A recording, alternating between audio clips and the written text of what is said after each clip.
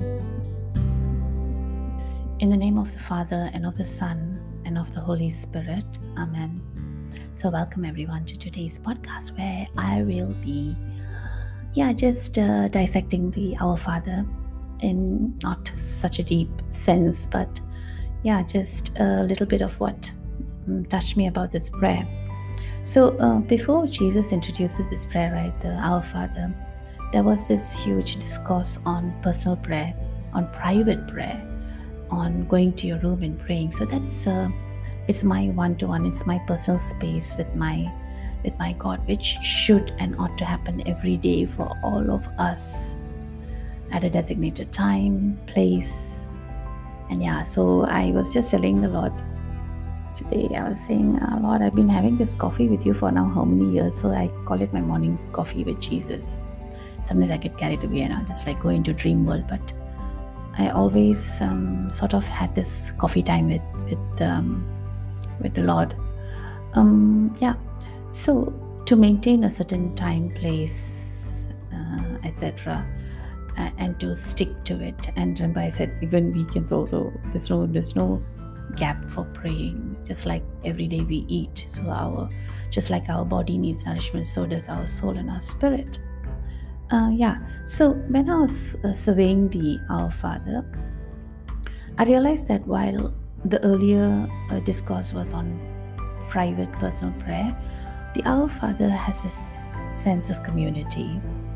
I was just reading the Our Father and I'm just wondering, can I just make it a personal prayer?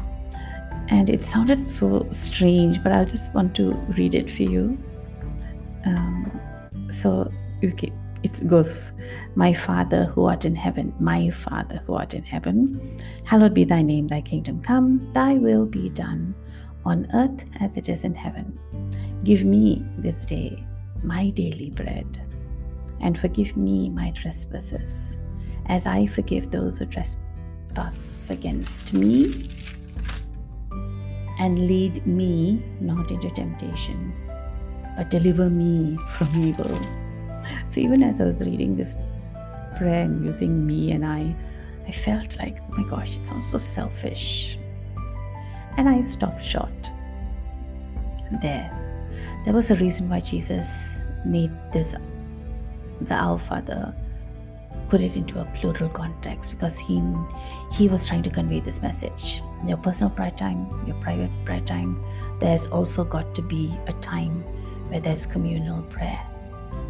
And also, secondly, there also needs to be, when we pray, we need to be praying for the needs of others more than the needs of ourselves. Remember, somewhere it says, your Heavenly Father knows what you want. Even before you can mouth the intention, He already knows it.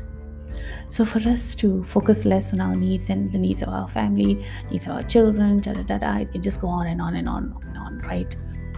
And to start praying more for others.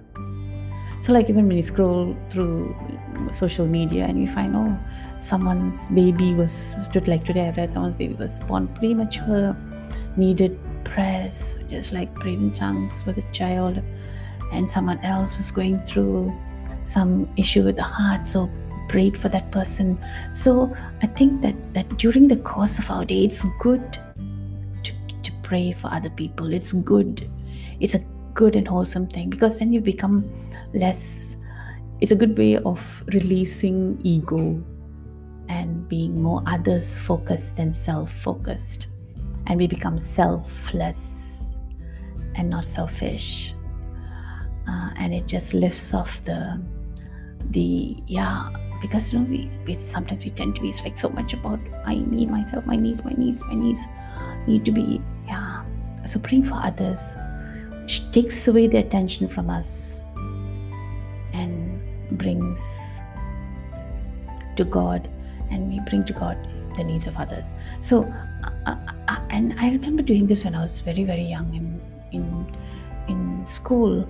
And I used to go take a bus to go for my piano class, and every time I'd see someone, I'd look at people and I'd say, oh, that person there needs prayer. So I'd pray 3 Hail Marys, and when I finish the 3 Hail Marys, I'll look around for another person. So my whole journey used to be that. And now I don't even do that. But when I was young, something inspired me to do that. So every day I would just like pray 3 Hail Marys for individuals. And I'm sure that resulted in something. Somewhere it counted. So let's begin this day and every other day in our life praying for other people. So Heavenly Father, thank you that you call us to come out of ourselves, to look at others, to consider the needs and the plights of others, and to constantly pray for them. Thank you, Lord, that you're opening my heart to welcome others as well, and to share the burden of others too. Thank you, Jesus. Amen.